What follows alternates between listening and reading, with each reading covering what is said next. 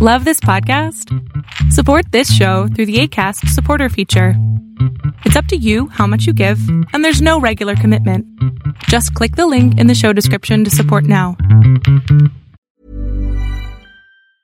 Life is full of awesome what-ifs, and some not so much, like unexpected medical costs. That's why United Healthcare provides Health Protector Guard fixed indemnity insurance plans to supplement your primary plan and help manage out-of-pocket costs. Learn more at uh1.com.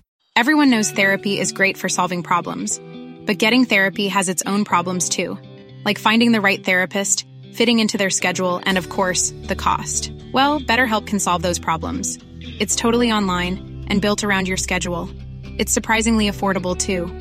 Connect with a credentialed therapist by phone, video, or online chat, all from the comfort of your home. Visit BetterHelp.com to learn more and save 10% on your first month. That's BetterHelp, H-E-L-P.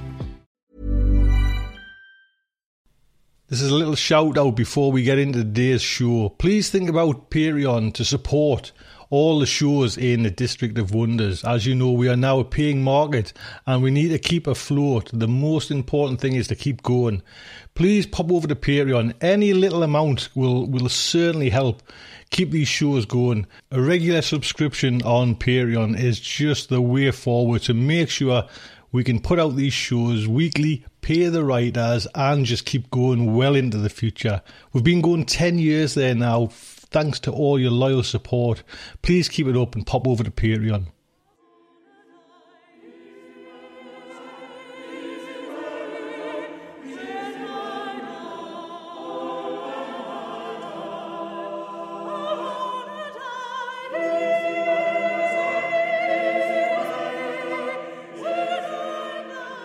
Welcome to Tales to Terrify, part of the District of Wonders network.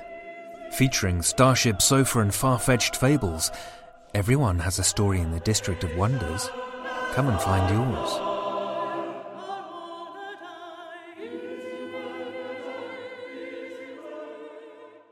Good evening, children of the night. Aside from submissions being opened, I don't really have any business to discuss, and due to family obligations during the holiday season, I haven't got much in the way of my own recreational reading. So let's just dive right in. Oh, wait just a minute. Next week, did you know that it'll be our 5th anniversary? That's right. Next week will mark 5 years to the day that our first episode aired.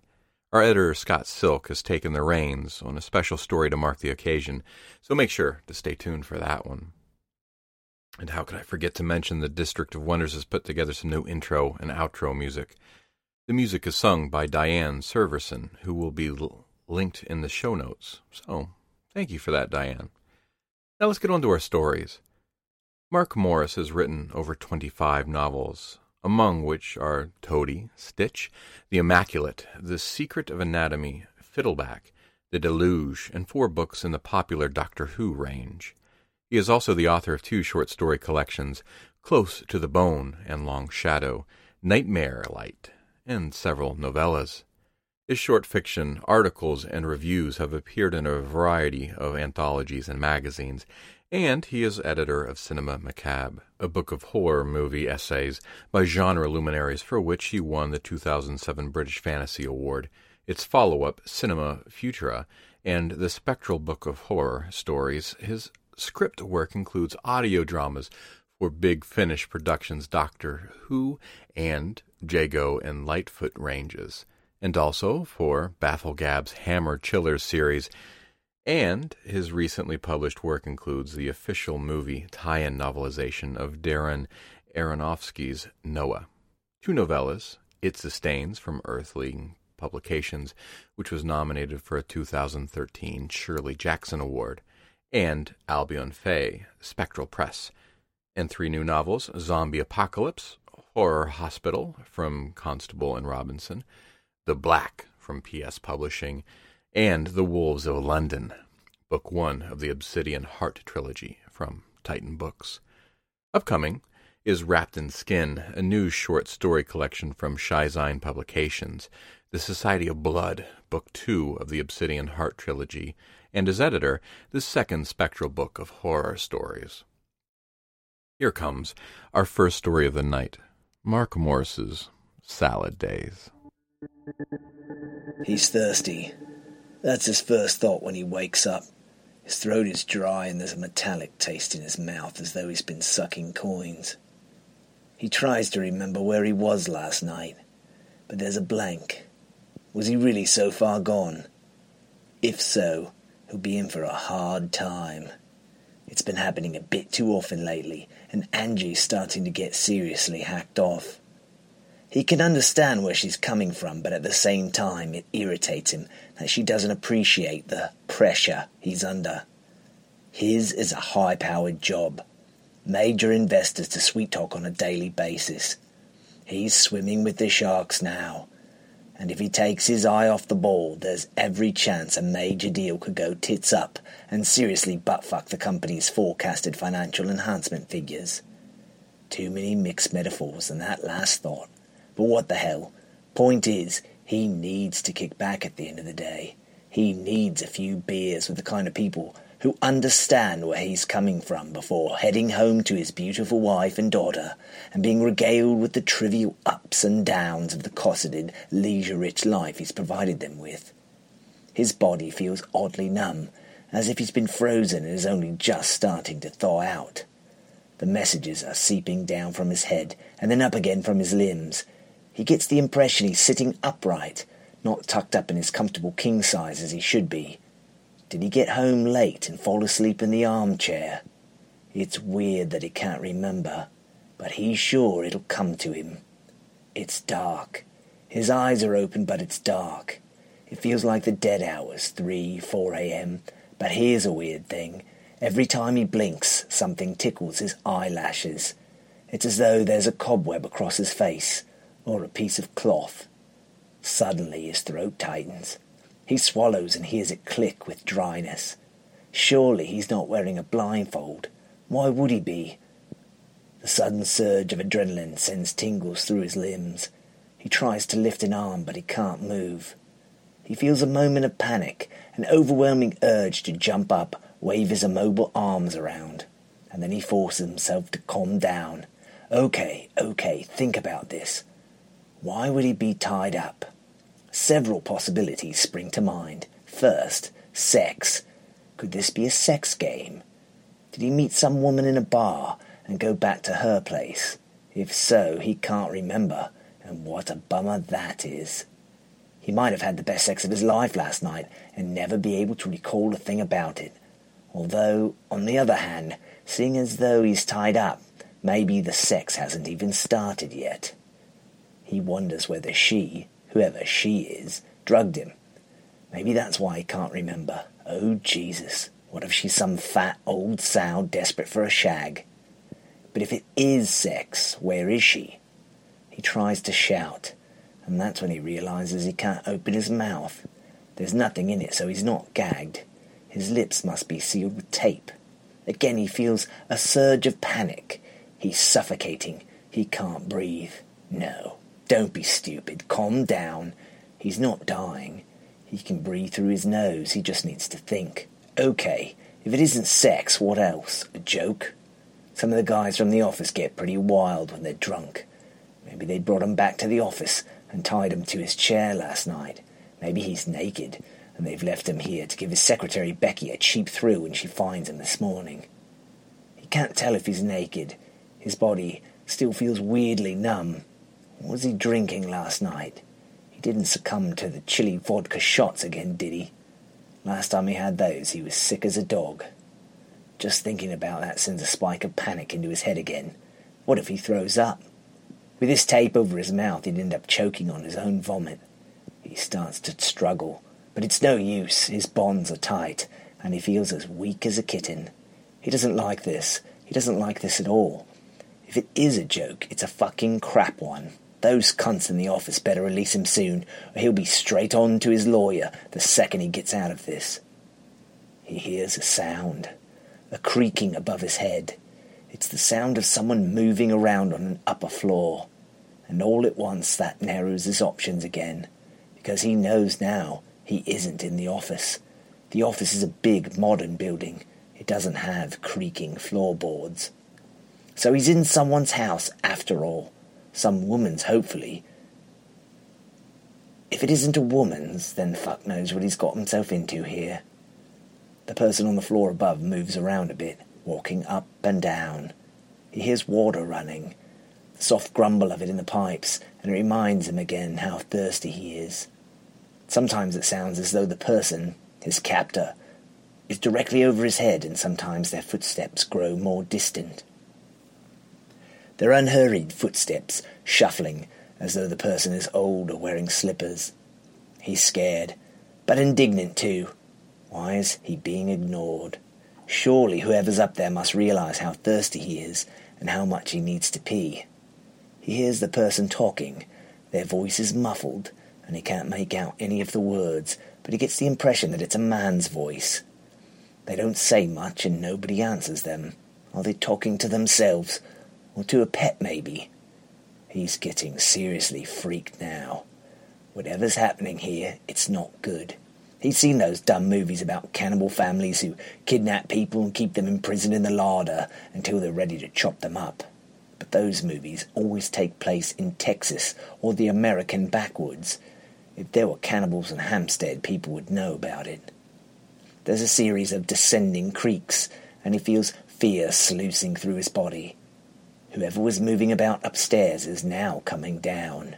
He strains against his bonds, his heart speeding up and adrenaline racing through his system, making him sick and light-headed. He feels an overwhelming urge to either run or fight, but he can do neither, and the helplessness is awful.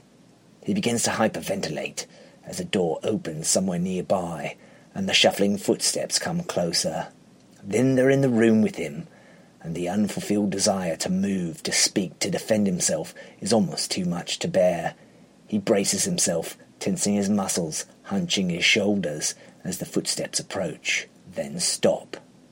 There's the scrape of a chair a few feet away, then a creak as the newcomer settles his or her weight into it. 30 seconds or more of silence pass, and he feels himself being stared at. It is almost a physical sensation, like being touched, like having the newcomer's hands on him. He tries to clamp down on the images in his head, of sharp blades cutting into his flesh, of objects being jabbed into his eyes. The silence stretches out. It is almost a relief when the newcomer speaks. "So here you are at last," he says. "Richard Jeremy Klein." The man's voice is soft and a little gruff with age. Richard would guess that he's around 60, maybe older. He doesn't recognize the voice. In fact, he's certain he's never heard it before. "I expect you're wondering where you are and why you're here," the man says. "Well, rest assured, Richard Jeremy Klein, you'll find out soon enough." There's another creak as the man stands up. His voice is so calm, so normal, that Richard has started to relax a little. But now he tenses up again. "I'm going to take off your blindfold now, Richard, because I want you to look at some items I'm about to show you. I'm also going to remove the tape from your mouth so that we can converse. But please don't regard this as an opportunity to call for help. No one will hear you, and it will simply result in my sealing your lips again. Do we understand one another?" Richard's instinct is not to comply with anything his captor says, but he realizes that this will only be to his disadvantage, so he nods. "Jolly good," the man says mildly, and Richard hears him walk across to his chair. He tenses as he feels the slight pressure of the man's fingertips on his cheek, and at the faint stale tobacco smell which the man brings with him.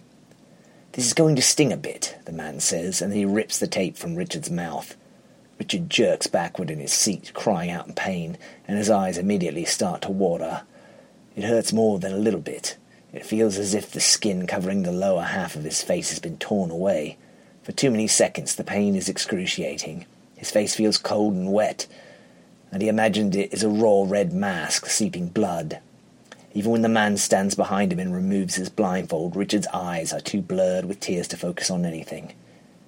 He sees merely a few undefined shapes hovering in front of him, vaguely defined by the shimmer of light. "Deep breaths," the man says, and though Richard wants to tell him to fuck off, he complies, taking deep breaths in and out through his mouth. It seems to work, because almost immediately the agony begins to subside. A few seconds later, Richard sits upright, blinks the tears from his eyes, and looks around. He's in a fairly normal-looking kitchen, a bit squalid maybe. There's cheap grey lino on the floor, and the gas cooker and waist-high fridge are a little rusty, a little old-fashioned. There's a wooden mug tree and a kettle on the counter, and wall cupboards coated in peeling vinyl that would fool nobody into believing they were made of real wood. There's a small window over the sink, but a plastic Venetian blind the colour of old teeth has been pulled down to hide the view, or to stop nosy neighbours peering in. The only light is provided by a low-wattage bulb which has been dimmed yet further by a circular brown shade that resembles a desiccated pufferfish. It's all very 70s, very depressing. Richard would make his contempt known if he wasn't at such a disadvantage. He looks down and sees that he isn't tied up, as he thought, but taped into a wheelchair. Thick silver carpet tape has been wound round and round his forearms and lower legs, securing him to the metal frame.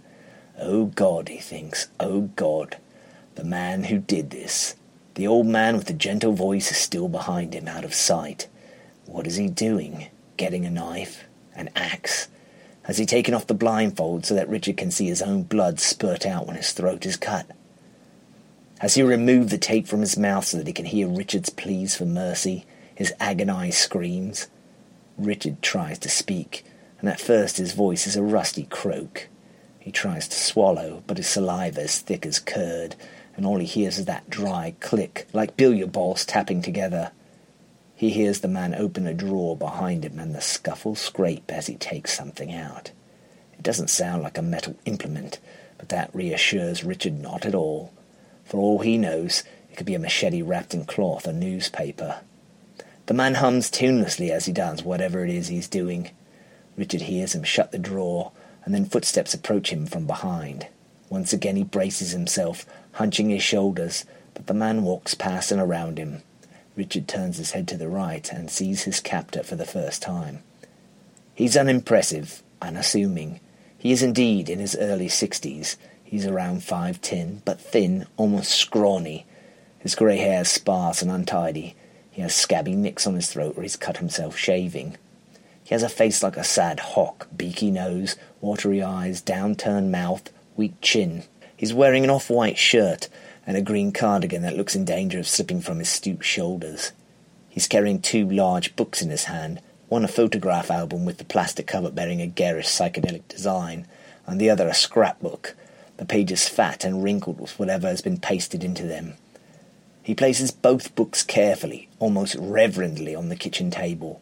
He moves the photograph album so it's directly in front of Richard, and then he steps back and regards Richard as though he's one interesting scientific specimen. Richard glares at him. He's furious, affronted. In his normal life, he would not give this man so much as a second glance. "I expect you're thirsty," the man says. "Hold on a tick." He crosses unhurriedly to one of the wall cupboards, opens it and takes down a mug. He crosses to the sink and fills the mug with water. Then he shuffles back to Richard, holds out the mug and tilts it towards his mouth. Richard thinks about filling his mouth and spitting water into the man's face, but as soon as the icy wetness touches his lips, he's gulping greedily, his eyes involuntarily closing with the ecstasy of sluicing the dust-dry canyons inside of him. He feels himself coming alive again. He takes such huge gulps that he feels water running down his chin, soaking his collar. But he doesn't care. He drinks until the mug is empty, and then he leans forward, gasping, realizing only now that he hasn't once paused for breath. "My word, you're a thirsty boy," the man says, and places the mug on the table. Still breathing hard, Richard blinks. The mug bears a miniature version of a poster for an old British comedy movie, Carry On Camping, cartoon caricatures of Kenneth Williams, Sid James, and Barbara Windsor, with a bra flying off, swim before Richard's eyes. He remembers watching these films on Sunday afternoons as a kid. He used to love them, but now he thinks they're vulgar and idiotic. "Need to pee," he croaks. The old man cups a hand behind his ear. "I beg your pardon." "I need to pee," Richard repeats more clearly. In his mind he adds, "You old cunt." "Oh dear," the man says, pulling the pretend sad face he might display to a child, and which Richard instantly hates him for. "I could get you a milk bottle, I suppose." "I'm not going to piss in a fucking milk bottle," Richard snaps. "Then you'll just have to do it in your pants," the man snarls back at him. His sudden anger is a shock, and a timely reminder that he is unstable, unpredictable.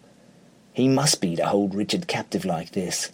Trying to keep his voice even so as not to antagonize the man, Richard asks, "Why am I tied up?" The man perches on the edge of the table, and his face cracks into a sly smile. "Ah, now, there's a question," he says. "Is it one you're going to answer?" Richard asks through gritted teeth. "Oh, yes," says the man. "There's no point being punished if you don't know what it's for, is there?" Punished. The word is like a jab in the bladder. It's only through a supreme act of will that Richard is able to hold on to its contents, despite the drink, the memory of which only worsens the physical discomfort below his waist. His mouth feels dry again. He has to lick his lips several times before his voice feels strong enough to declare, "I've never done anything to you." The man's smile turns wolfish, sour. "You're as arrogant as the rest of them." Another jab in the bladder. "So Richard's not the first. The rest of who?" he asks.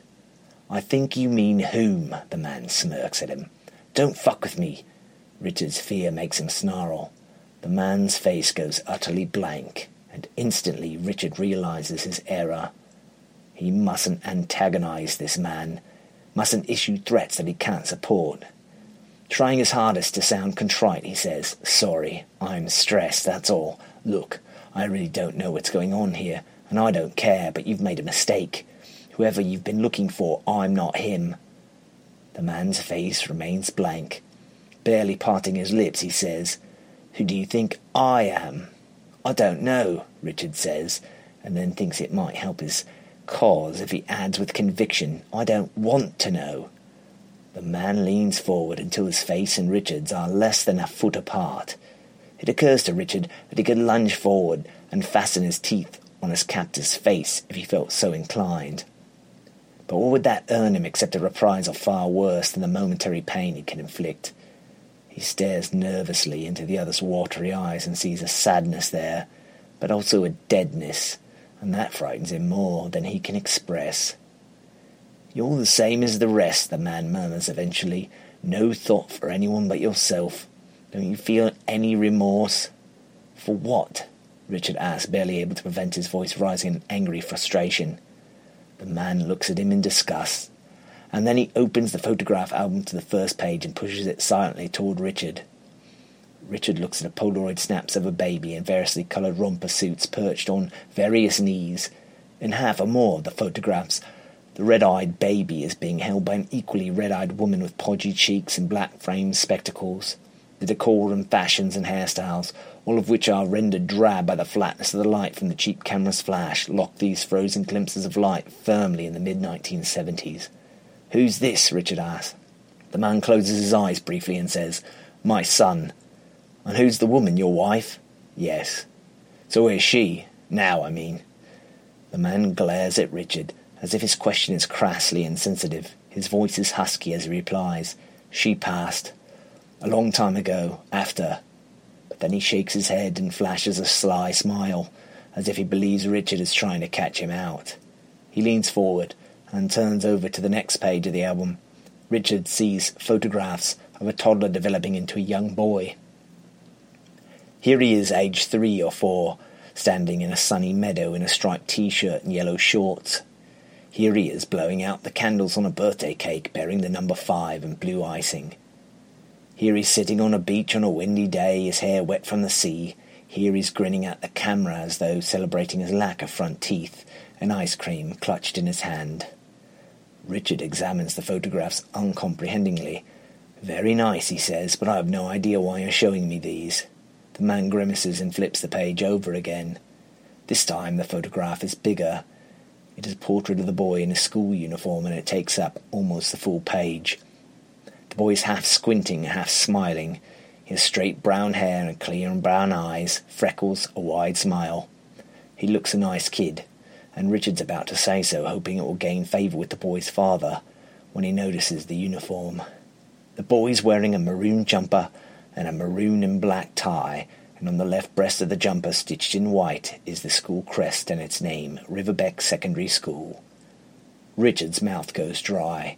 He still doesn't know what he's doing here, or who the boy and his father are, but suddenly a link has been established.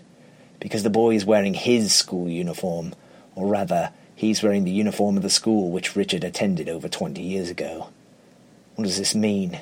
He looks up at his captor and sees the old man is nodding. "You're getting it now, aren't you?" the man says, his voice clotted with an emotion which Richard is reluctant to identify. "No," Richard says, "I'm really not." "Liar," the man says, and almost casually he steps forward and slaps Richard across the face. The blow stings, but it's more of a shock than anything. It rouses Richard's fury, which all at once he is no longer able to contain. "What'd you do that for, you fucking freak? How fucking dare you?" he yells. The muscles tighten in his arms and legs as he tries to tear himself free from his restraints. The man steps back, exposing his teeth in an expression so hateful that it can hardly be termed a grin. "Oh, I dare," he says, and his voice is gruff and low. "No loving parent would blame me for doing whatever I like to you." In rage, Richard tries to throw himself back and forth in the wheelchair, even though the best he can hope to achieve is to tip the chair over and himself with it. "You let me free now, you mad fucker!" he shouts. "You let me free, or I swear you'll fucking pay for this." The man chuckles. Then with frightening abruptness his face becomes serious, almost predatory again. "Look at my son," he says. "Why should I? Look at him and tell me what you see." Richard looks defiantly at the man. "Fuck you," he says. The man takes 2 steps forward, picks up the carry-on camping mug and sweeps it in an arc against the side of Richard's head. Richard barely has time to flinch before the brain-jarring impact fleetingly preludes a white-hot explosion of pain. Richard hears his left cheekbone shatter and sees jagged white shards of it bursting from his face before realizing it's the mug. Nonetheless, there's no mistaking the hot liquid that he has to blink from his left eye and that drips like red coins into the sleeve of his white shirt and onto the wooden table beneath his lolling head. The man steps forward and calmly slides the photograph album out of harm's way. The pain in Richard's head throbs with his pulse. It ebbs and then builds, and for a minute or more each surge is stronger than the last. He feels he's about to either pass out or throw up, but in the end he does neither. He's vaguely aware of the man crossing to the sink and of the brief gush of water. Then the man moves back across the room and waits patiently until Richard's grogginess passes enough for him to raise his head, whereupon he applies a damp grey cloth that smells mustily of bleach to Richard's face, wiping away the blood, with enough of a lack of gentleness to make Richard clench his teeth around a hiss of pain. "You're mad," he croaks as the man swabs blood and broken crockery from the table so efficiently that Richard can't help but wonder how often he's done this before. "If I am, then you're the cause of it," the man says. "How the fuck do you work that one out?" By way of a response, the man opens the photograph album in front of him. "Look at my son," he says. Again, Richard wants to refuse, but he knows his defiance will come back at him tenfold, so he stares groggily at the open album. At first he's not sure what he's seeing. The various snaps seem to depict a series of abstract pinkish-grey shapes bisected by thin white loops. He stares harder, and suddenly, like a magic eye picture, the series of photographs acquire meaning. He's looking at a boy in a hospital bed, photographed from several different angles. The boy's shaven skull bears an ugly U-shaped scar, and he's attached to pipes and drips and wires which rise from his body to the various apparatuses around the bed like loops of ectoplasm. When Richard raises his head from these images, he sees that the man's eyes are glistening with tears. "I don't understand," he says as brusquely as he dares. "What is this? What does it look like?" Richard does his best to shrug. "Like some kid who's ill, who's had an accident bad enough to need an operation on his brain." "Some kid," the man repeats, and bares his spittle-shiny teeth at Richard. "Some kid. Is that all he is to you?" Richard tries not to flinch from the man's glare. "All right," he says grudgingly. "I suppose he's your son, but I still don't see." And then a memory, at first so vague it might have been a scene from an otherwise long-forgotten film, rises briefly in Richard's mind. He pictures the top deck of a bus. How old is he? 12, 13? He's with his friends. They're laughing. One of them, Paul Jarvis, has stolen the county swimming cup from the trophy cabinet in the school. Did he do it for a dare? Richard can't remember, but he seems to recall Jarvis being scared of getting caught and expelled. Presumably, this is why, as the bus pulls away, Jarvis throws the cup with its heavy marble base out of the window. The The boys cheer, but then someone on the ground below, a girl, starts to scream and doesn't stop. And all at once Richard has a crystal clear impression of Jarvis's shocked face draining of colour, and then of all the kids on the upper deck scrambling to the back window to see what's happened. All Richard remembers is a crowd of maroon jumpers, like the melee that forms whenever there's a fight in the playground and the bus pulls away. Next day there's a full school assembly. The headmaster tells them that a pupil has been injured by something thrown from a bus, and that if the culprits are found they will be expelled. He tells them that this is a very serious matter. He appeals to the pupils to come forward with any information they might have. What happened then, Richard can't remember. He thinks he was scared for a while, and then the whole thing must have simply blown over. He can't recall any of his friends being expelled or suspended or even caned for what happened, and he can't remember what became of the kid either, the one hit by the falling trophy. Did Richard ever even find out his name? As if reading his thoughts, the man places a gnarled finger on one of the photographs of the boy in the hospital bed and strokes it gently, tenderly. "His name's Jamie Holland," he says. Richard looks up at him, swallows. "I'm sorry, I don't. His name is Jamie Holland. My Jamie. This was the day I lost him." Richard looks again at the photographs, the U-shaped scar, the slack expression, the tubes, the drips. He feels nothing but indignation, nothing but resentment. "It wasn't my fault," he says. "It had nothing to do with me." "Nothing to do with you," says the man, Jamie's father, softly. "No, I mean, I'm sorry for your loss, of course. But what you're doing here, persecuting me like this, it's out of order, not to mention against the law. You simply can't treat people like this, Mr. Holland. It's not on."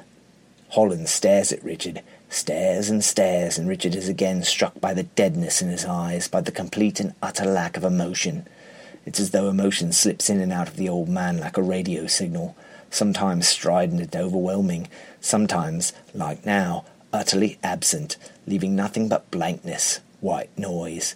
Abruptly, Holland crosses the kitchen and yanks open a drawer so violently that its contents make a metallic rattle. Richard's aching bladder clenches again as the old man reaches in and selects a carving knife with a curved serrated blade. He pushes the drawer shut and walks back across the kitchen, the knife held loosely by his side. He stares at Richard, stares and stares. He places the knife on the table.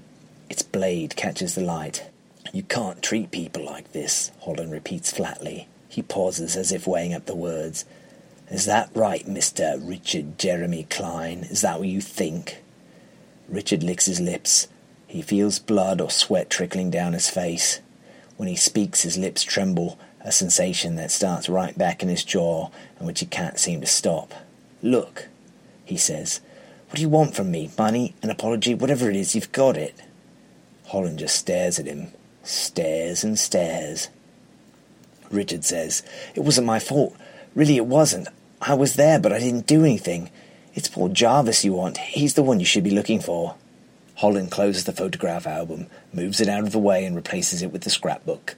He opens the scrapbook and Richard sees that various newspaper cuttings have been pasted into it. The first is from the South Wales Echo. It's dated Monday, September 6, 1999. The headline reads, "Mystery of Missing Local Man." On the right of the page is a head and shoulder shot of a chubby man in his 20s with a neatly trimmed goatee. Beneath the photograph, the caption reads, "Paul Jarvis disappeared after playing snooker." Before Richard can read the story, Holland flicks the page over. The South Wales Echo again. Friday, September 10th. Distraught wife pleads for missing husband to get in touch. "Your boys need you. We all love you. Please come home." Another turn of the page. Friday, September 17th. Missing man. Police baffled. It's possible he may have been abducted. Another turn. Wednesday, October 6th. Midnight vigil for Paul. "I'm not giving up hope. I know he's out there somewhere," says wife Sonia.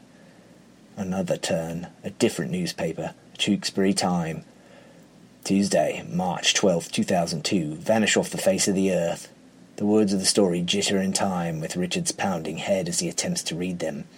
Mystery today surrounds the disappearance of Tewkesbury man Glenn Healy, 29, who was... Holland flicks the page over again. Richard looks up, and his head is not just pounding now, but swimming with the threat of unconsciousness, his vision swarming with blackness like a mass of insects. Panic gnaws at the edges of his thoughts. A queasy, feverish sensation rushes through his body. "Glenn," he whispers. "There was me, Glenn, Paul, and Michael Darwin," concludes Holland, and flicks forward a few more pages to a newspaper report bearing a grainy portrait of an older but still recognised version of Richard's old school friend, and a headline which Richard's buzzing, frantic mind can't even take in. Abruptly he starts to cry. All his school friends missing, probably dead. He had no idea. After school they drifted apart, went their separate ways.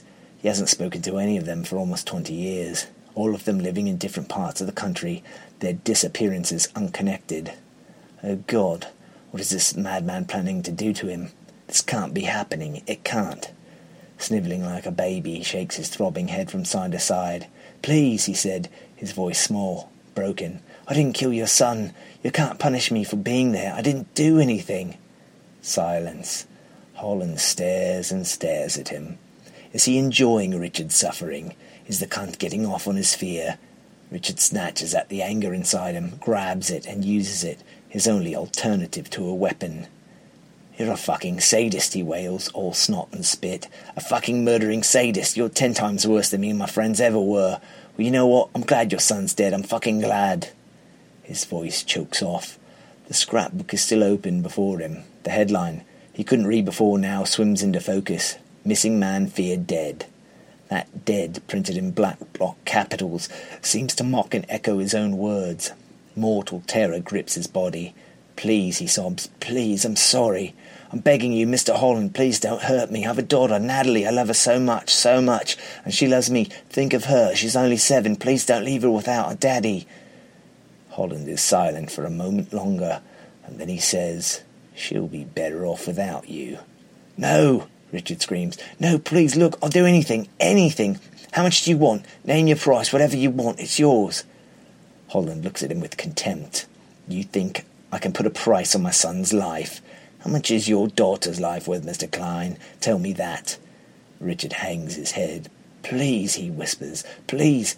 He looks at the knife on the kitchen table. "Please don't hurt me." Holland sighs. "I'm not going to hurt you," he says.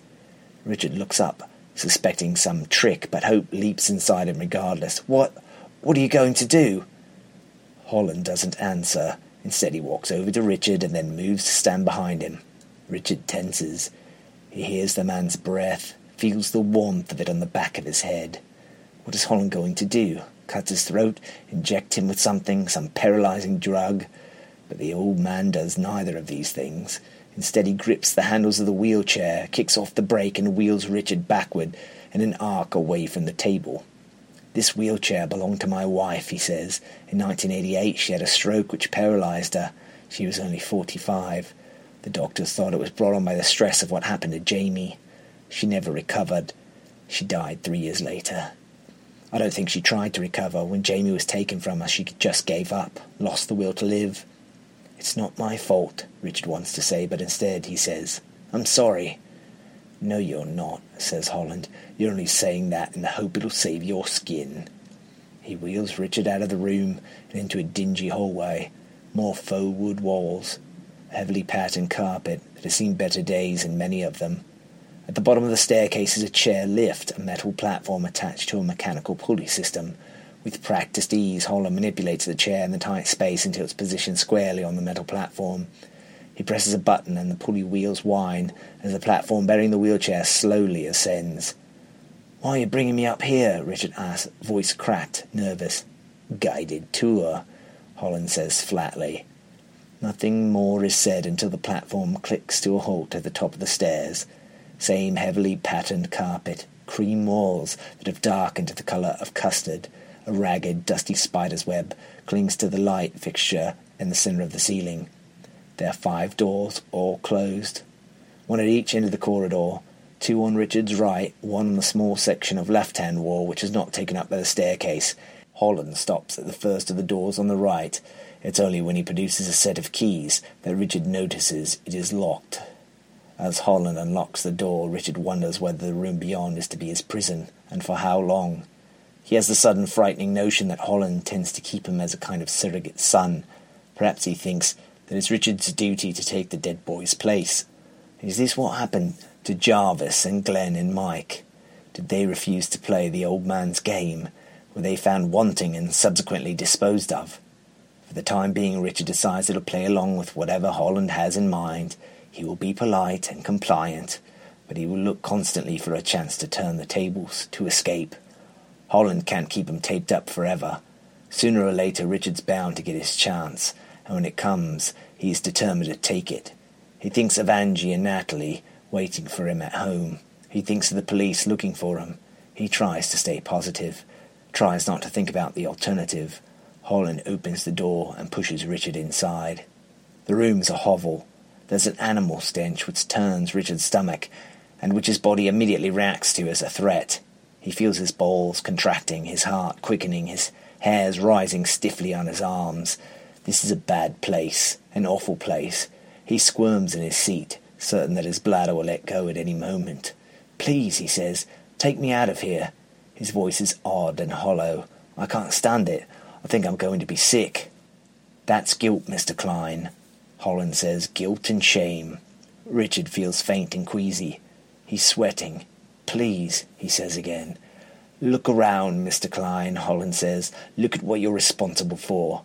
Richard wants to close his eyes, to retreat into himself, but he forces himself to look around.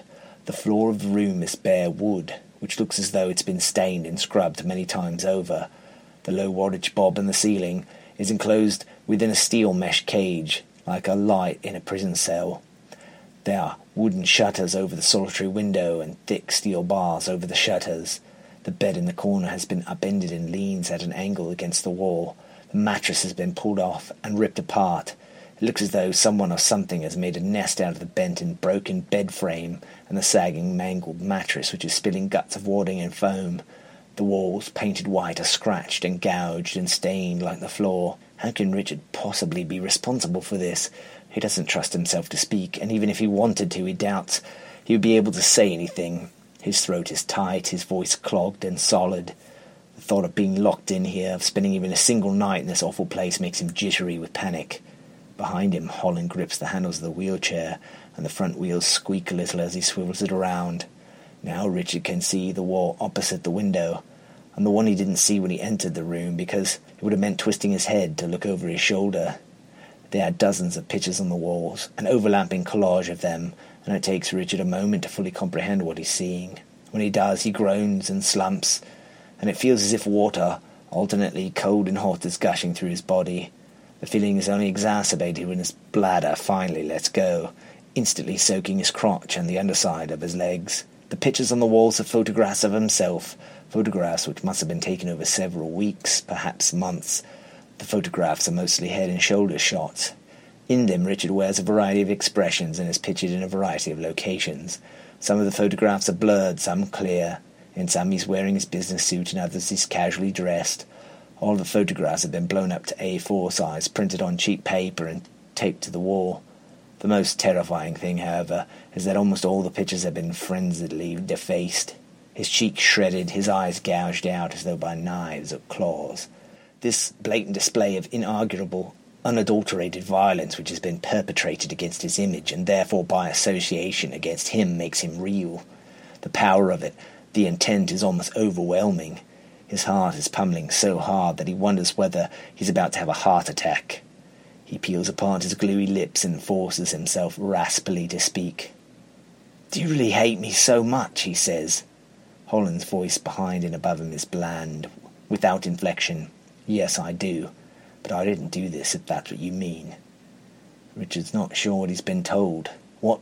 Who did, then?" "Who do you think, you stupid man?" says Holland. "It was Jamie."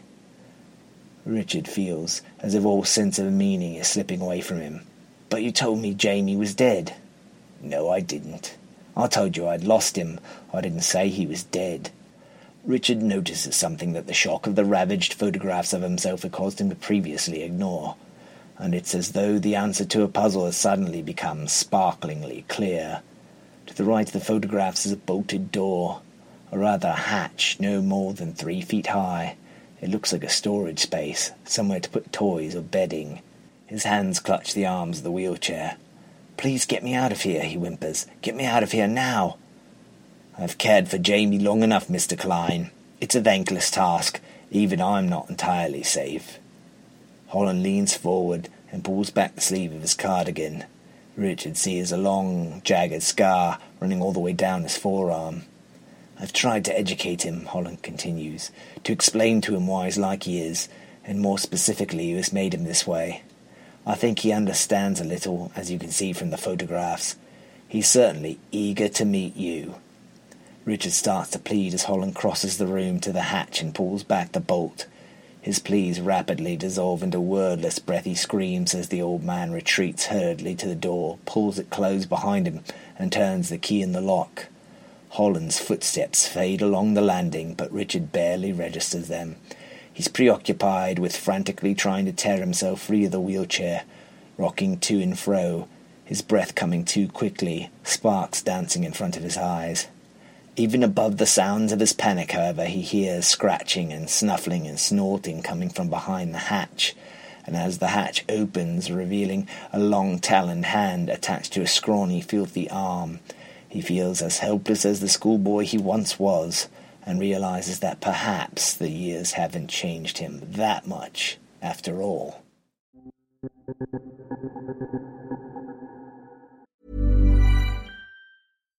If you're looking for plump lips that last, you need to know about Juvederm lip fillers. With Juvederm Volbella XC and Juvederm Ultra XC, your lip look, whether it's subtle or bold, can last up to 1 full year with optimal treatment and no additional maintenance. Find a licensed specialist and see if it's right for you at Juvederm.com today. That's JUVEDERM.com. Add fullness to lips in adults over 21 with Juvederm Volbella XC or Juvederm Ultra XC. Do not use if you have severe allergies or a history of severe allergic reactions, or if you're allergic to lidocaine or the proteins used in Juvederm. Tell your doctor if you have a history of scarring or taking medicines that decrease the body's immune response or that can prolong bleeding. Common side effects include injection site redness, swelling, pain, tenderness, firmness, lumps, bumps, bruising, discoloration, or itching. As with all fillers, there's a rare risk of unintentional injection into a blood vessel, which can cause vision abnormalities, blindness, stroke, temporary scabs, or scarring. For full, important safety information, visit Juvederm.com. Everyone knows therapy is great for solving problems, but getting therapy has its own problems too, like finding the right therapist, fitting into their schedule, and of course, the cost. Well, BetterHelp can solve those problems. It's totally online and built around your schedule. It's surprisingly affordable too. Connect with a credentialed therapist by phone, video, or online chat, all from the comfort of your home. Visit BetterHelp.com to learn more and save 10% on your first month. That's BetterHelp, H-E-L-P. Many of us have those stubborn pounds that seem impossible to lose, no matter how good we eat or how hard we work out. My solution is PlushCare. PlushCare is a leading telehealth provider with doctors who are there for you day and night to partner with you in your weight loss journey. They can prescribe FDA-approved weight loss medications like Wegovy and Zepbound for those who qualify. Plus, they accept most insurance plans. To get started, visit plushcare.com/weightloss. That's plushcare.com/weightloss.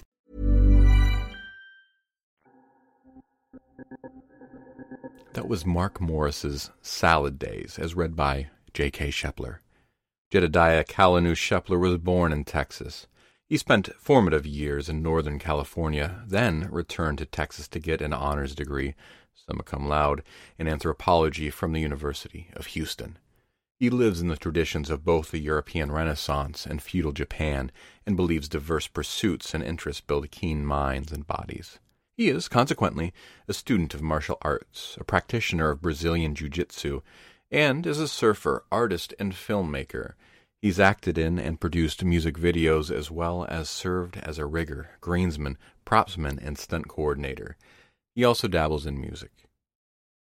Jed has worked in logistics, dog training, security, education, and other jobs, and says that he is not entirely sure he's qualified to do anything, but that he is a great respecter of fine storytelling and of the tellers of tales, and that he is very proud to contribute his narrations. Currently, Jed is working on a book about late 19th and early 20th century glass bottles found in Houston and of the forgotten history that is all around us and just under our feet. He lives in the Houston Heights of Texas, and he likes cats and dogs but doesn't have any, and sometimes he scribbles short, humorous movie reviews that no one reads. You can correct that last bit by stopping by his site at downthemoviehole.blogspot.com. Link will be in the show notes. And I'm keeping an eye out for his thoughts on Rogue One. We had differing opinions on The Force Awakens. As always, Jedediah, thank you. Our second story of the night comes from Cameron Trost, an emerging writer from Brisbane, Australia. He concocts tales that combine a strong dose of mystery with an unsettling hint of familiarity while exploring the absurdities and peculiarities of society and the human mind. Cameron is the author of the collection Hoffman's Creeper and Other Disturbing Tales, the dark thriller Letterbox, and the suburban suspense novella Let Darkness Take Hold. He keeps a blog at trostlibrary.blogspot.com. Link will be in the show notes. Lend me your ears, children of the night. Here comes Cameron Trost's The Legend of Redback Jack. Pommies? The man sitting on the bar stool asked laconically, as Clive Hedwick ordered a glass of Chardonnay for Penny and a pint of whatever the locals wet their whistles with for himself. There was neither reproach nor admiration in the man's voice, just a kind of disinterested curiosity that Clive and Penny were quickly learning was yet another peculiar Australian trait. Yes, we're from Nottinghamshire.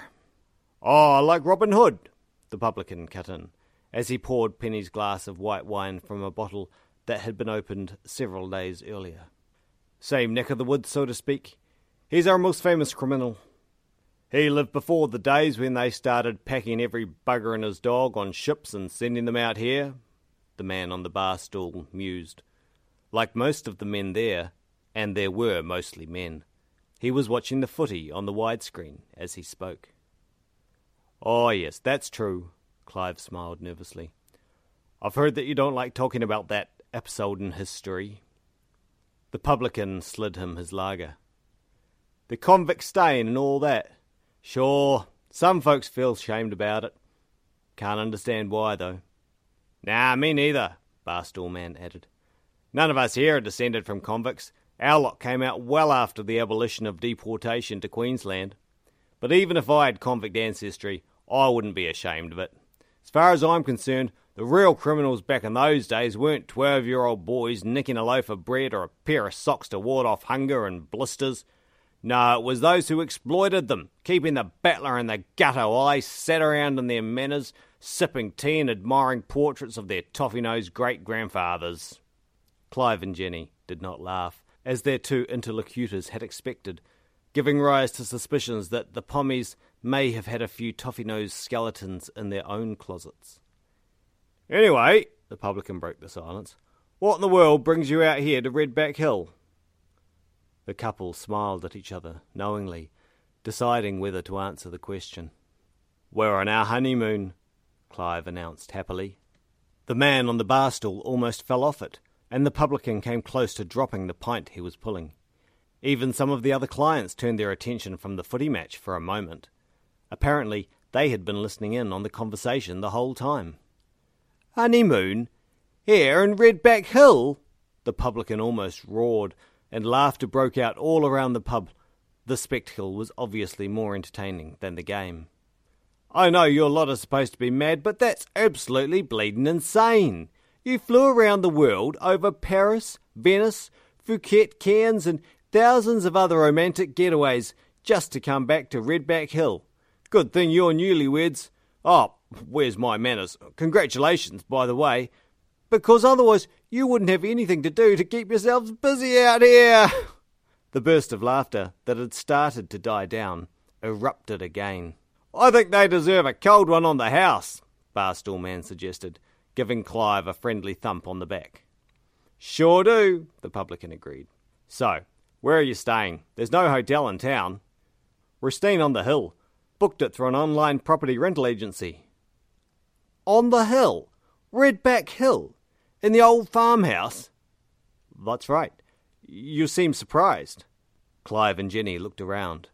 Everybody was staring at them, wide-eyed. Their mouths were still open. But nobody was laughing anymore. "You don't know the legend, then?" "What legend?" The publican shook his head. "They didn't mention that on the website, I bet. I'll tell you all about it. Then I'll make your bed up. I've got a spare room upstairs. You won't want to be sleeping on the hill once you've heard the legend of Redback Jack." Clive drove the rented four-wheel drive away from the pub and out of the township.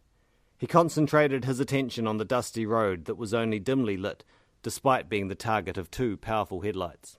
After driving for most of the day, and drinking 3, or was it 4, bitter lagers that had come from a tap marked ominously in red with XXXX, Clive was feeling sleepy. Redback Hill was not supposed to be far from the township, though, according to his map. Not more than a 10-minute drive. "That must be it." Penny pointed towards a dark bulk that loomed before them like the arched back of some enormous Dreamtime monster. It was a hill, not a mountain, but against the otherwise flat and sparsely wooded landscape, it was very impressive. "I think they bought the honeymoon story," she smiled, then bit her lower lip in anticipation. Clive took his eyes off the road briefly, just long enough to offer his companion a wink. "You're good at reading people. What do you think?" "They believed every word of it. We confirmed their conviction that all Brits are stark raving mad, that's all. Your honeymoon cover story, that was a great idea, Penny. I'm looking forward to really going on a honeymoon with you one day." She laid a hand on his thigh. "Before we do that, you need to divorce that bitch of a wife of yours." "I'm working on it," he assured her. "It takes time." There was no sign indicating where to leave the road, but Clive noticed the track just in time. He swung to the left, sending the back wheels skidding on loose stones. "I'm a bit worried that the locals will come up to check on us. They seem to take this Redback Jack story rather seriously." Clive shook his head as he struggled to keep control of the steering wheel. "That's precisely why they won't bother us." "I hope you're right." He was about to reply, but Penny opened her mouth again before he had the chance. Yeah, I know. You're always right." Clive grinned at his companion. "The publican's version of the legend wasn't the same in every detail as the one that you told me about." "Of course not. Experience has taught me that legends always come in slight variations, regardless of how old they are or in which part of the world they're set. What I call the insider version tends to be the most historically accurate, but also, by definition, the least known, whereas the folklore version is what is dished up for tourists or published for bookworms." "So, in the folklore version that the publican told us, the part about why Redback Jack was hiding out here in the middle of nowhere isn't true?" The four-wheel drive dragged itself closer to the crest of the hill. In the morning, Clive and Penny would be able to see across the flat expanse of the mysterious outback that stretched out around them. But at that moment, only the distant lights of the township to the east and the breathtaking fiery red line that marked the western horizon could be distinguished. "It's not that it's untrue," Clive explained. "The problem is that in the folklore version, as is generally the case, certain details are omitted. Redback Jack rarely lived, and he was a genuine bushranger. All versions of the legend state that he pulled off one of the most daring raids in Australian history when he attacked a gold convoy in 1867. As the publican told us, most of his gang were shot dead by the mounted guards, and those who survived, including a cousin of his, simply disappeared from the pages of history. Redback Jack headed west into this area and hid right here on this hill. The woman he'd loved betrayed him to the police, who promised a handsome reward for information leading to his capture. During the ensuing standoff, he was killed under a hail of bullets. Then we hear the part about how his ghost haunts the hill until this day, about how it seems to control the nature on the hill, making animals and plants alike act strangely, and that anybody foolish enough to venture onto it will face a painful death," Penny added. "With a special torture reserved for those he hates the most bitterly, young women and policemen, and so forth and so forth." "So what's missing from his version, the folklore version?" "The part about what Redback Jack's phantom does when it's not looking for mortals to torment." "Precisely, because the locals don't want outsiders like us to even think about searching for the bushranger's hidden gold. The thought that after all these years, spanning several generations, of trying to find Redback Jack's gold, that a couple of pommies should beat them to it worries the hell out of them. You saw how disappointed the publican and that other bloke looked when we decided to stay up here despite their ghost story. They weren't afraid about ghouls or curses. They don't care about us. They're scared that we might find the long-lost hoard. Penny smiled. Luckily for us, they don't know that we know about the gold. Lucky? No. Clive brought the four-wheel drive to a halt. We're excellent actors, that's all. Now let's go and enjoy our honeymoon, sweetheart. Clive swung his door open and jumped out, but Penny was less enthusiastic. From where she sat behind the windscreen, she studied the wooden monstrosity in which the two of them would be staying. The decrepit homestead was much like other old houses that she had seen around Queensland, but this one was in a particularly poor state. Despite the dark, she could see that the veranda, which seemed to run all the way around the house, had collapsed in several places, leaving holes gaping like giant mouths. "Are you coming?" Clive's voice startled her. She wanted to tell him to keep quiet, afraid that any noise would awaken a presence that was used to silence and solitude.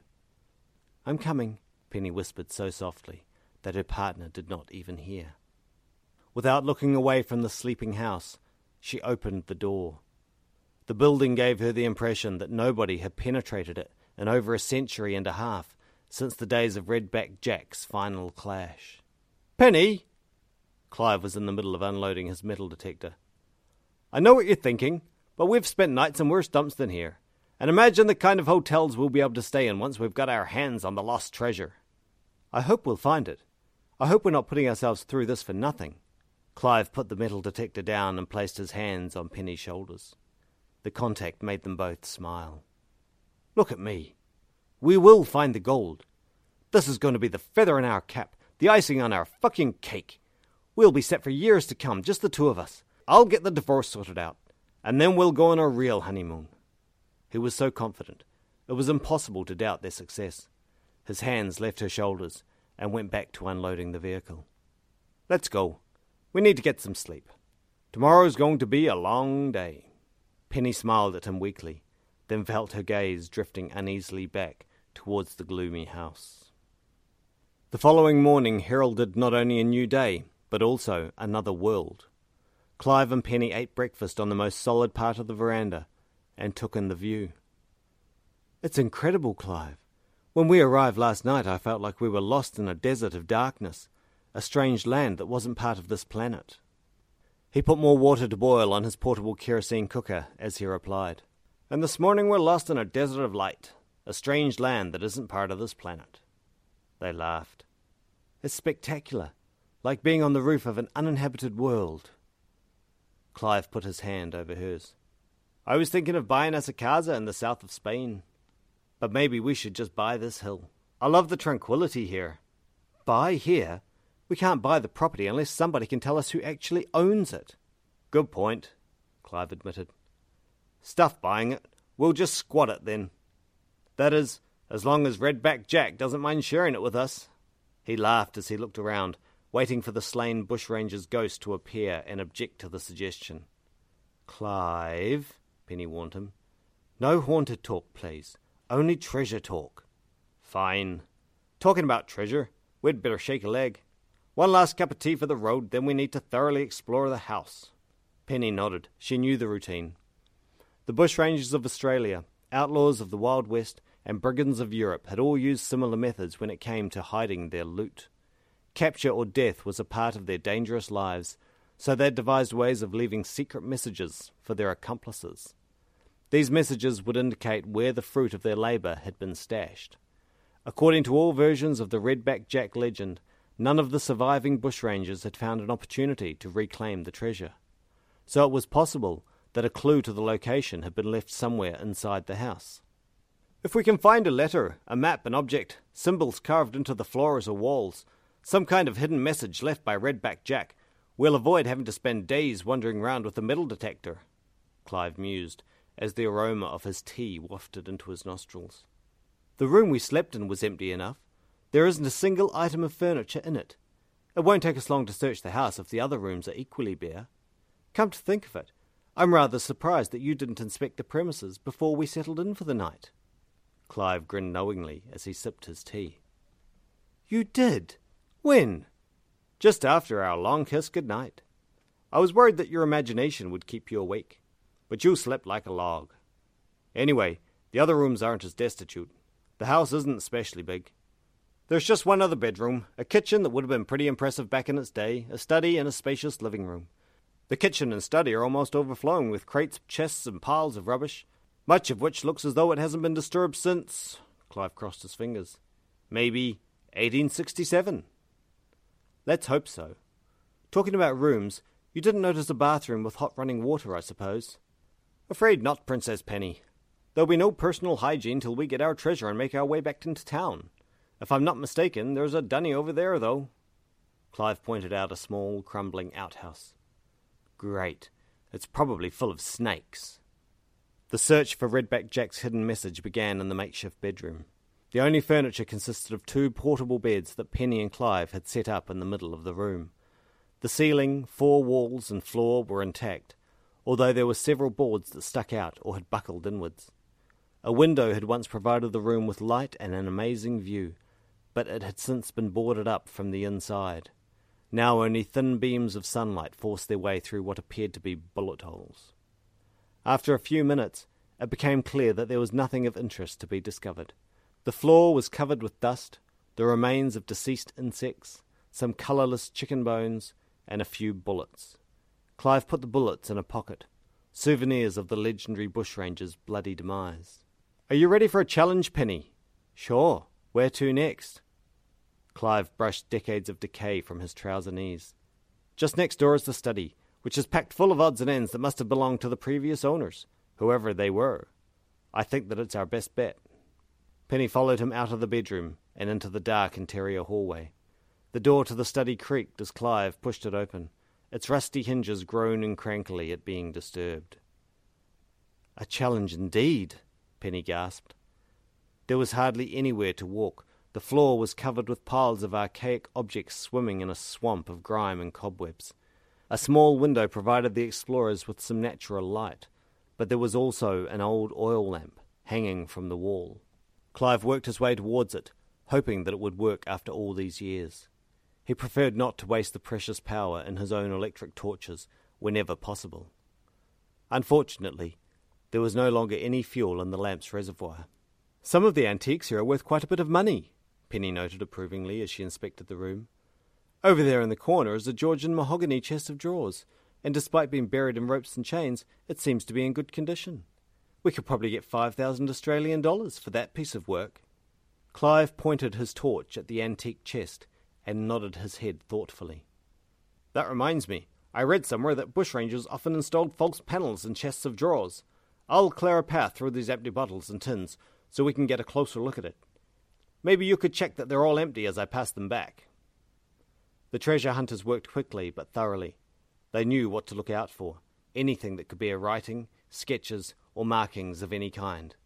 Penny opened each tin and examined each bottle before stacking them neatly behind her. Penny's scream vibrated throughout the small study as she fell backward onto the bottles and tins that she had stacked behind her. What's wrong? Clive spun around to find her pointing at one of the tins. His torch lit up the object that had frightened his partner. It's just an old tea or tobacco tin, Penny. No, she gasped. A spider! I hate them! Clive stepped closer. The tiny 8-legged creature was shiny black, with a red mark on its oversized abdomen. Don't touch it, Clive instructed her calmly. She jumped to her feet and started inspecting her clothes nervously. I've never seen one before. What is it? Is it dangerous? It's a redback. As in, Redback Jack. Exactly. From what I've heard, if a healthy adult gets bitten by one, he or she will be sick for a day or two with headaches and vomiting.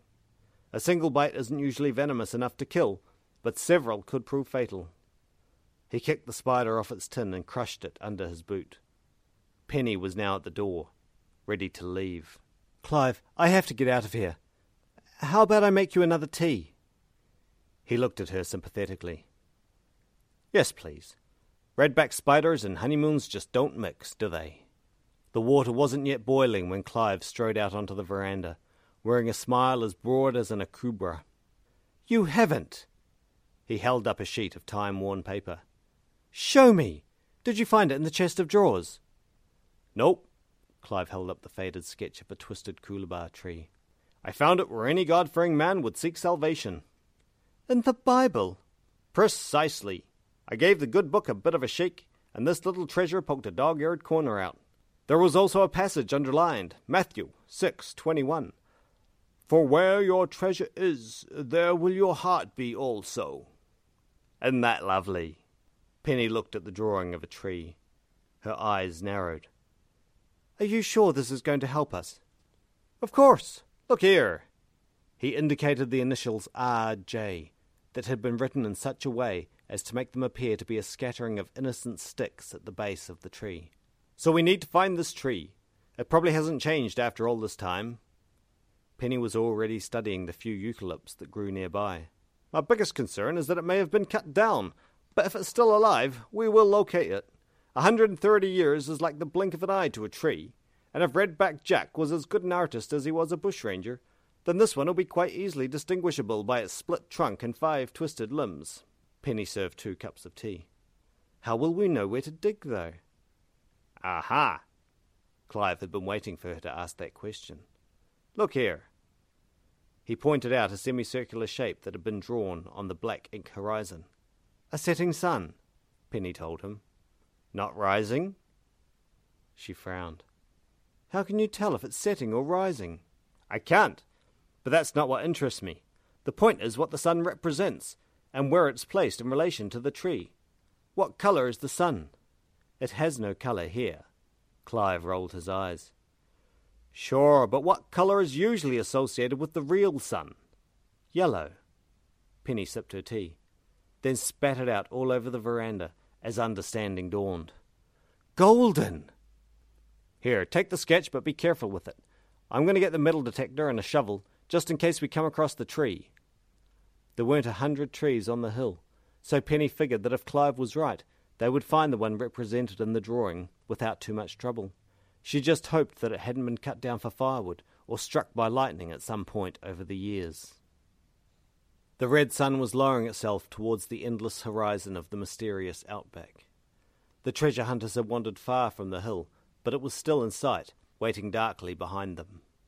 Penny stopped dead in her tracks, her eyes wide open. What's wrong, Penny? More redbacks. You didn't hear that? I didn't hear anything.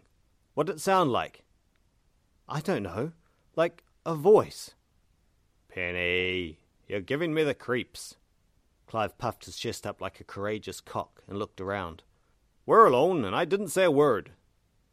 But Penny was not listening to him. She was staring towards the fiery horizon and shuffling sideways. Then she looked down at the sketch before stepping forward a little. All thought of imaginary voices left Clive's mind as he realized what Penny was doing. His heart started beating faster as she put the twisted coolabah into frame. She was trying to place herself exactly where the ill-fated bushranger would have been standing when he sketched the location of a treasure that he would not live to squander. That's the one! Clive caught his breath. The way the trunk had forked into 2 before sprouting its offspring of gnarled limbs, there was no mistaking that the coolabah before them matched that of the drawing. The only major difference was that the tree now had only 4 limbs, not 5. Time had taken its toll. Well done, Penny!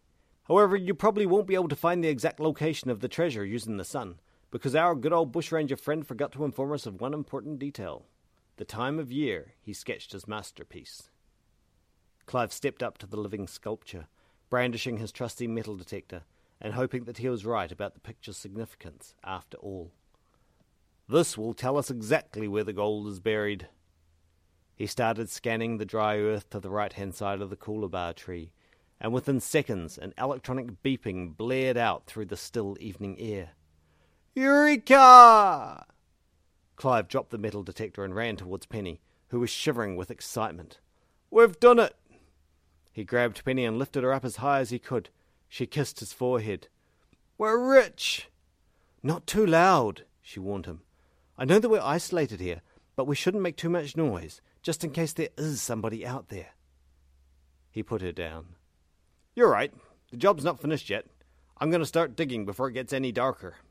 Clive removed his metal detector from where it lay and thrust his shovel into the dusty earth. For where your treasure is, there will your heart be also. Clive was unsure how long he had been asleep, but it was the dead of night, and he had been sleeping soundly. The effort of searching all day, digging around the buried chest, and then carrying the heavy prize back up the hill, had worn him out. He opened his weary eyes, and was surprised to find faint candlelight flickering against the ceiling. The four corners of the ceiling were poorly lit, and black shadows were crouched in them, as though observing him. The hairs on the back of his neck pricked up. "You're awake," Penny commented calmly, as she tugged at the rope around Clive's thighs. "Penny, what are you doing?" He struggled to sit up, but could not. She knew how to tie a good knot. The shadows in the dark corners advanced ever so slightly down the wall, and then retreated back into their hiding place, repeating the same movement over and over. The chest of gold was no longer in the corner of the room, where it had been when Clive made the mistake of going to sleep. "I'm sorry, Clive, I really am, but we can't take the gold away from here. It doesn't belong to us." "What are you talking about?" The shadowy corners bulged more fervently. "You have to believe me when I tell you that I really would have liked to marry you, and to finally go on our honeymoon." Penny stood up and looked at her prisoner timidly, but she did not make eye contact. She could not bring herself to do that. "Jack doesn't hate women, Clive. The legends are all lies. He told me so. Don't worry. He won't hurt you. He promised me that he wouldn't. He made a proposition that I can't refuse, a treasure more valuable than all the gold in the world." "You spoke to Redback Jack?" Clive struggled vainly against the ropes. "This is a joke, isn't it?" But Penny's face showed him that she was serious. "You've gone mad!" "I'm sorry, Clive. He will set you free before dawn. He promised." Penny smiled at him tenderly, then left the bedroom, closing the door behind her. The shadows came down from the corners, hundreds of shiny black shadows, scurrying frantically towards the floor. Clive was soon surrounded by them, and they were closing in. "Penny!" he cried out, but the woman he loved was already far away. There would be no treasure, no divorce, no honeymoon followed by an exciting new life. Penny had chosen otherwise. As the black shadows crawled up the bed and onto Clive's arms and legs, his skin crawled with dread. Then we hear the part about how his ghost haunts the hill until this day, about how it seems to control the nature on the hill, making animals and plants alike act strangely, and that anybody foolish enough to venture onto it will face a painful death. Redbacks were on his face, but his arms were tied by his sides. He closed his eyes and mouth and shook his head from side to side in a final desperate attempt to save himself. The tiny black and red creatures bit him, burning his cheeks, his lips, his eyelids. They were inside his ears and probing at his nostrils. Others swarmed up his arms and legs, into private places where he could not bear the thought of them being. They were crawling, inspecting, biting into him, injecting fire into his vulnerable body. The pain spread throughout him until it became too excruciating. Then, just as Redback Jack's had before him, Clive's heart stopped beating on Redback Hill and remained there, hidden like the bushranger's treasure.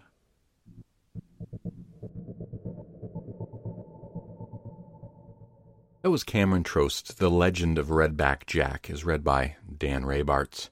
No stranger to Tales to Terrify, Dan Raybarts is a writer of fantasy novels and speculative fiction, sometimes narrator of podcasts, including stories for the Hugo Award-winning Starship Sofa, occasional sailor of sailing things, and father of two wee miracles in a little house on a hill under the southern sun.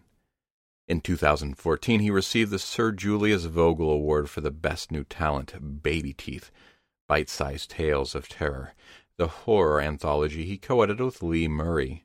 Also won the SJV for Best Collected Work and the Australian Shadows Award for Best Edited Work. His short stories have appeared in venues such as Beneath Ceaseless Skies, Aurealis Magazine, Andromeda Spaceway's In-Flight Magazine, and on the Parsec Award-winning steampunk podcast Tales from the Archives, among many others. Thank you, Dan. Our third story for the night is from L.P. Lee. Born to a British father and South Korean mother, L.P. Lee grew up somewhere in between South London and South Korea. A sinologist and anthropologist by training, Lee now works in digital media. You can see more of her stories at www.l-p-lee.com. Link will be in the show notes. And now, L.P. Lee's Reflections in a Mechanical Eye.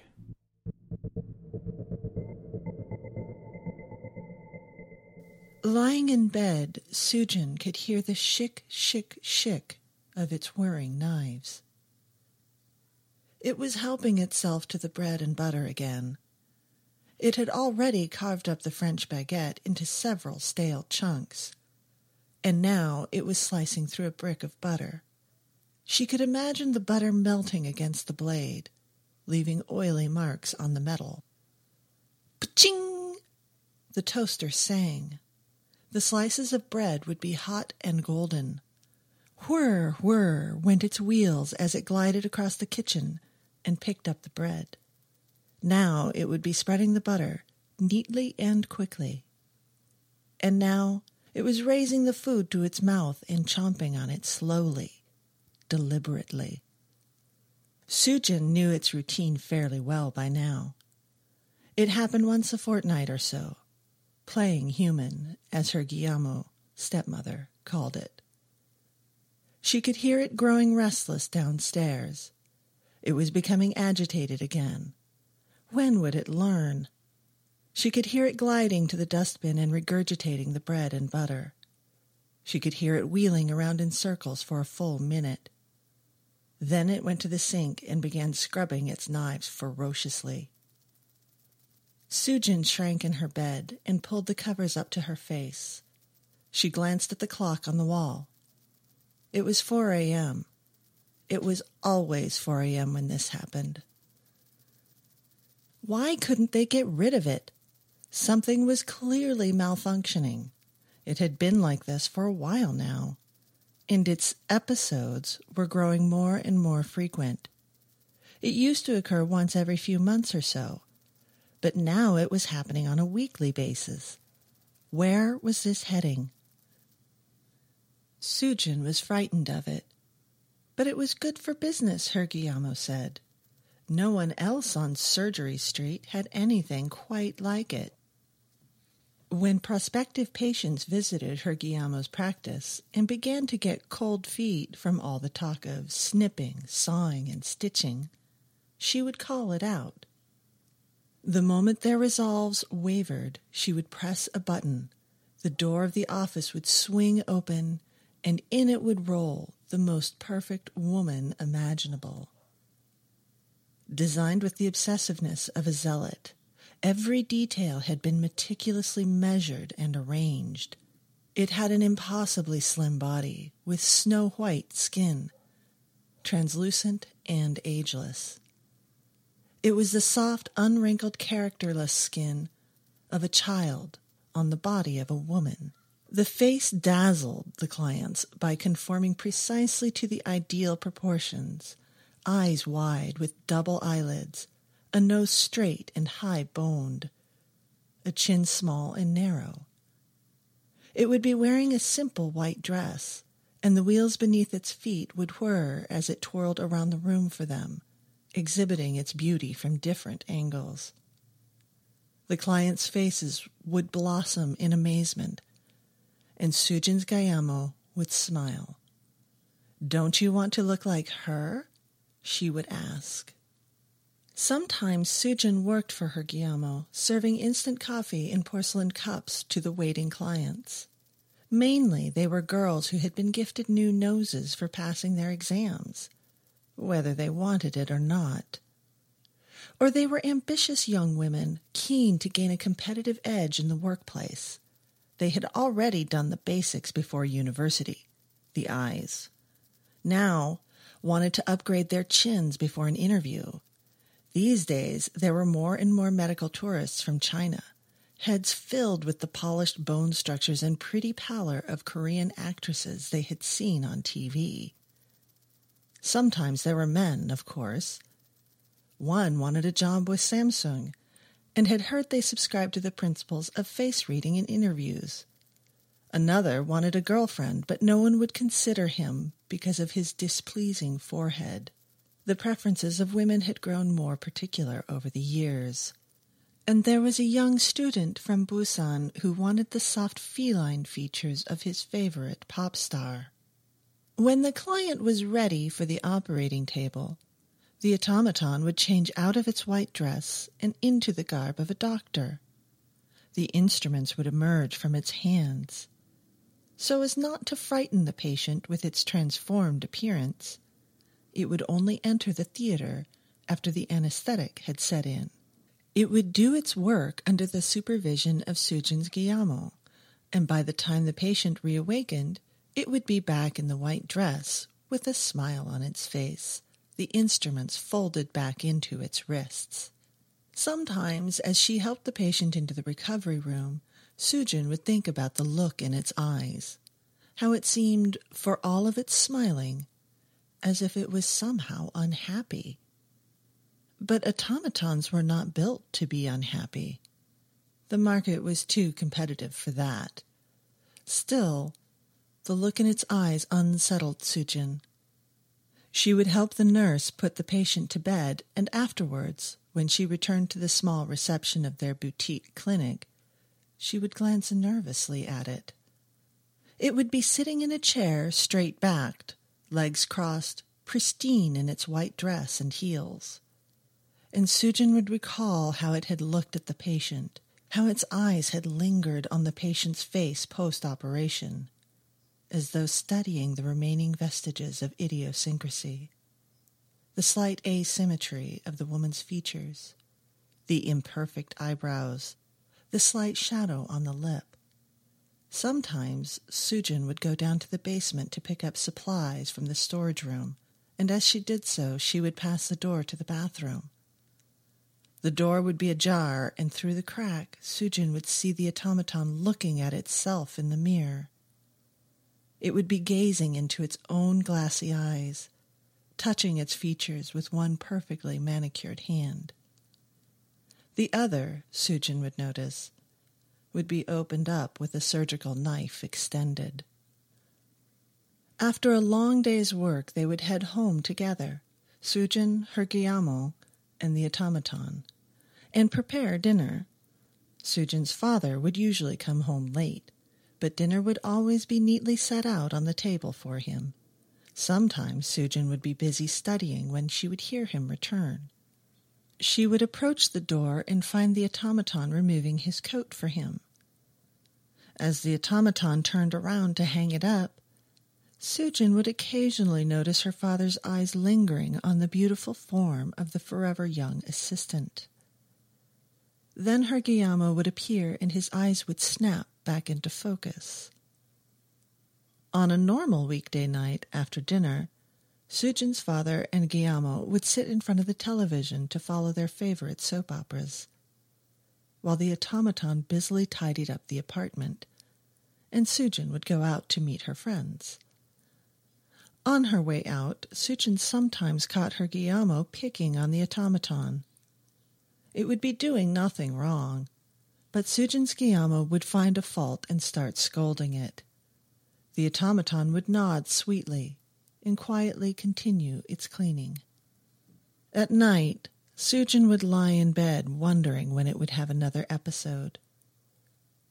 She had been startled a few nights ago to hear a sound coming from its room, a rasping alien sound that went on, and slowly it dawned on her that the automaton had a voice. It was speaking to itself. Sujin checked the bedside clock. It was 4 a.m.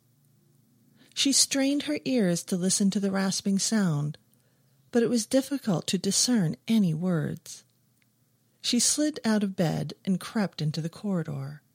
The automaton's voice was growing louder. Through the darkness, Sujin tiptoed downstairs towards its holding room. Light was seeping out through the crack under the door, and Sujin could see its shadow moving back and forth erratically. But as she approached, the shadow went still and the sound stopped. She was pondering this the next day when she went to get the soles of her boots repaired. There was an old man, Mr. Park, who had a small makeshift shelter next to the underground station, and made a living fixing shoes. He was short and wiry, with a slightly far-away, gentle manner. As he sat on his stool and examined the shoes that customers would bring him, sometimes he would ask trivial questions about their lives, and other times he would disappear into the stories in his head and pick one out and begin recounting it for no particular reason. This time, as he inspected the soles of Sujin's boots, he began reminiscing about a grand duplex near which he had once worked. He told her how there had been one resident, a Mr. Sun, a balding businessman, who would come to have his shoes waxed, and would talk very proudly to everyone waiting about an exotic bird he kept in a cage in his living room. It had been selectively bred to such an exquisite degree of beauty that the owner delighted in it every day, and would feed it from his own hand. It was a creature of rare lustrous colors that hopped from foot to foot silently in its spacious cage. It had only one issue.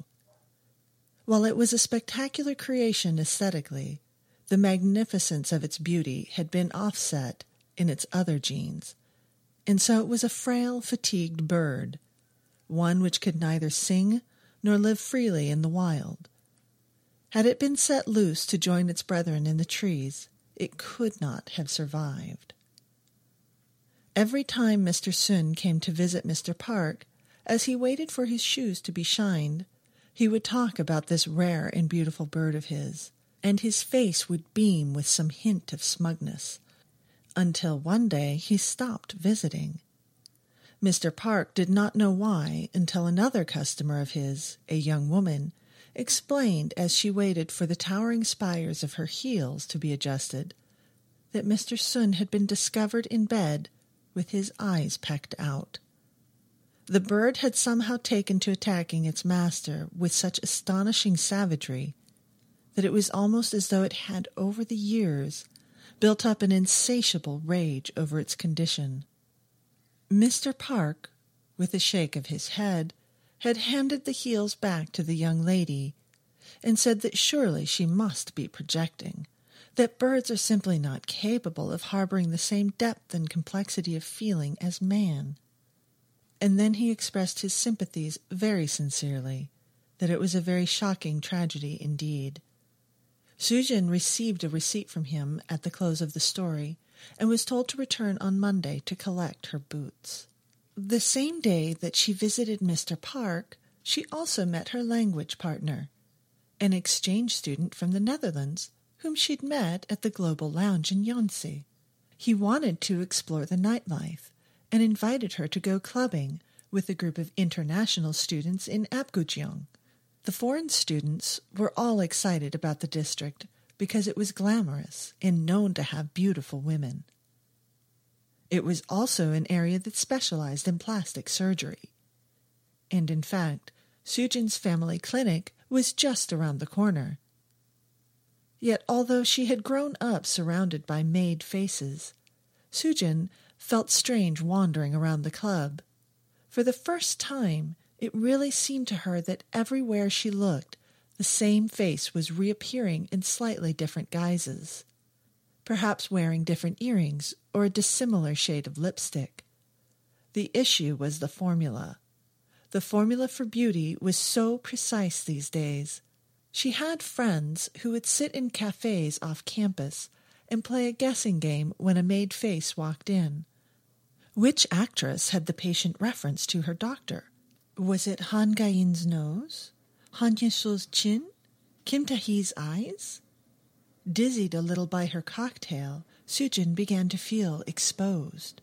She felt that while her character was on full display in her face, she could not read so easily the personalities of the faces that surrounded her. Like a shoe that had not yet been broken in, the contours of the face and the way that the flesh moved did not fit perfectly, with the spirit of the person. It took time for new faces to fit properly. Her Dutch friend was having a wonderful night. His eyes had widened to saucers. He was as cheerful as the Cheshire cat. "She's cute," he said of every face. Sujin went into the bathroom, where there was a lounge area filled with pink satin sofas. A group of clubbers were seated in a line, legs elegantly crossed as they chatted and reapplied their makeup. When Sujin walked in, they all lifted their heads and looked at her at the same time. It gave her a sensation of vertigo. She washed her hands and stood at the sink. When she looked in the mirror, she noticed with newfound clarity how subtly asymmetrical her own face was, how tired it looked in comparison. Her nose was a little crooked, her eyes were single-lidded. She had been told before that her jaw was too large. She had always brushed away these ideas of what a face should be like. But now, for the first time, she began to feel that perhaps she was missing out on something. When she returned to the table, the boys were away dancing with local girls. The international girls, left behind, looked sour. A mixture of European and North American accents surrounded Sujin. "Do you think Maria's natural?" a girl was asking. "I bet she isn't," chimed another girl. "I think she's Chinese-American," said a third. "All the pretty Asians are plastic," said a fourth. One of the male students leaned across the table to Sujin and asked, "So, what have you had done?" "Fuck off," said Sujin. The next few days were tedious. Sujin felt irritable with her studies and uninterested in her works at the clinic. She was preoccupied and distant. She didn't even think about the automaton until its episode on Thursday. It was right after a consultation, and Sujin was clearing up coffee cups from her Guillermo's desk. Rather than put on its usual charming performance for the prospective patient, the automaton had been listless as it twirled around to exhibit its beauty. As soon as the client left the room, her Guillermo's gracious demeanor vanished, and she shot a sharp look at it. "Why aren't you smiling?" she snapped. The automaton was standing by the desk like a shop mannequin. It was silent. It stared glassily at its master. It did not seem to acknowledge the demand at all. Sujin's Guillermo frowned. Her voice rose. "Well?" Slowly, it cracked a small smile. Its lips inched outwards and upwards until a perfect smile was presented, complete with pearly teeth. But it did not stop there. It stretched its smile so widely and brightly that it seemed somehow indecent. It glowed as if to spite her with its unbridled happiness. "That's better," said Sujin's Guillermo. For the rest of the day, Sujin could not shake the image of the automaton's smile from her head. Even when she returned home, she found it difficult to concentrate on her studies. From her bedroom, she could hear the faint sound of the television that her father and Guillermo were watching. She could hear the tap running in the kitchen as the automaton cleaned the dishes. She tried to focus on her reading, but her attention was drawn to the sound of the automaton moving around the apartment. It had finished the dishes and was now attending to the laundry. Sujin heard the washing machine switch on. She heard the automaton's wheels roll sharply across the corridor to feed the fish in the aquarium. She heard it begin aggressively mopping the floor. As the television was turned off and her family retired to bed, Sujin remained awake, tense beneath the covers. It took a long while for her to drift off, but sure enough, at 4 a.m. she was disturbed from her sleep by a sound. She sat upright. Anxiously she focused on it. It was the sound of the front door opening and closing. All the next day they tried to figure out what had happened, but no one knew where the automaton had gone. In a furious temper, Sujin's Gayamo tried to register it as missing with the police, but they informed her that they did not deal with mechanical persons. All of the staff at the clinic found it more difficult that day. It was only after the automaton's disappearance that they realized just how valuable its contributions had been.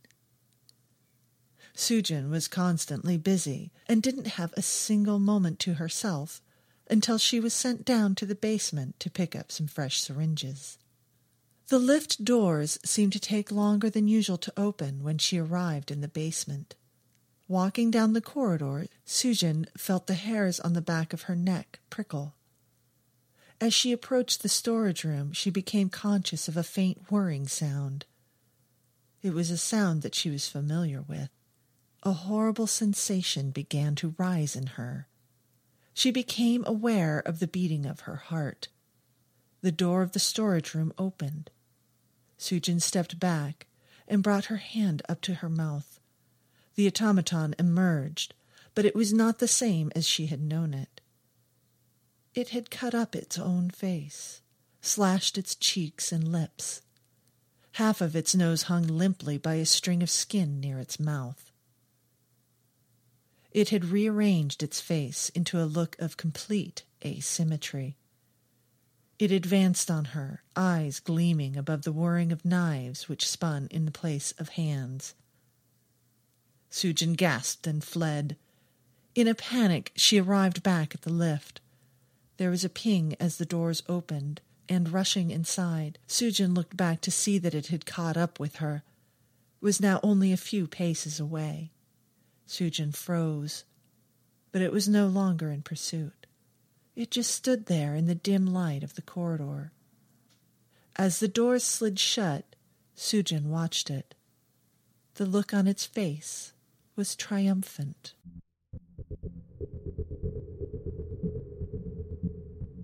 That was L.P. Lee's Reflections in a Mechanical Eye, as read by Josie Babin.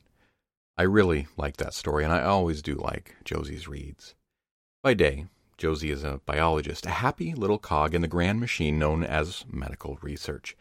When not at work or enjoying the great outdoors of San Diego, she can be found at home with her 3 loving companions, 2 feline and 1 human.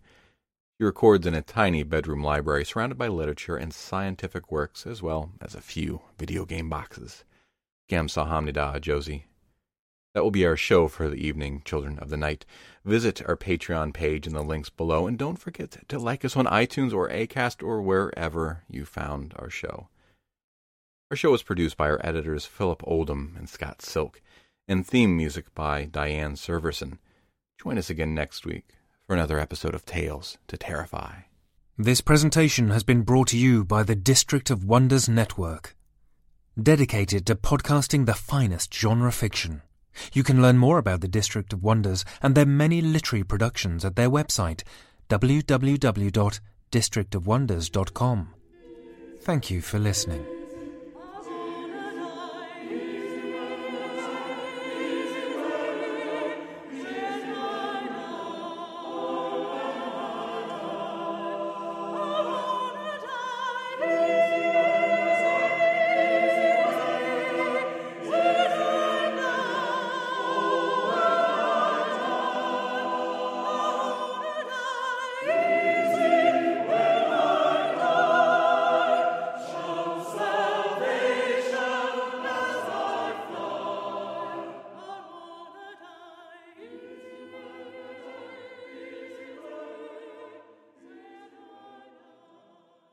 If you've enjoyed this show and any of the others in the District of Wonders, please think about taking out a monthly subscription over on Patreon.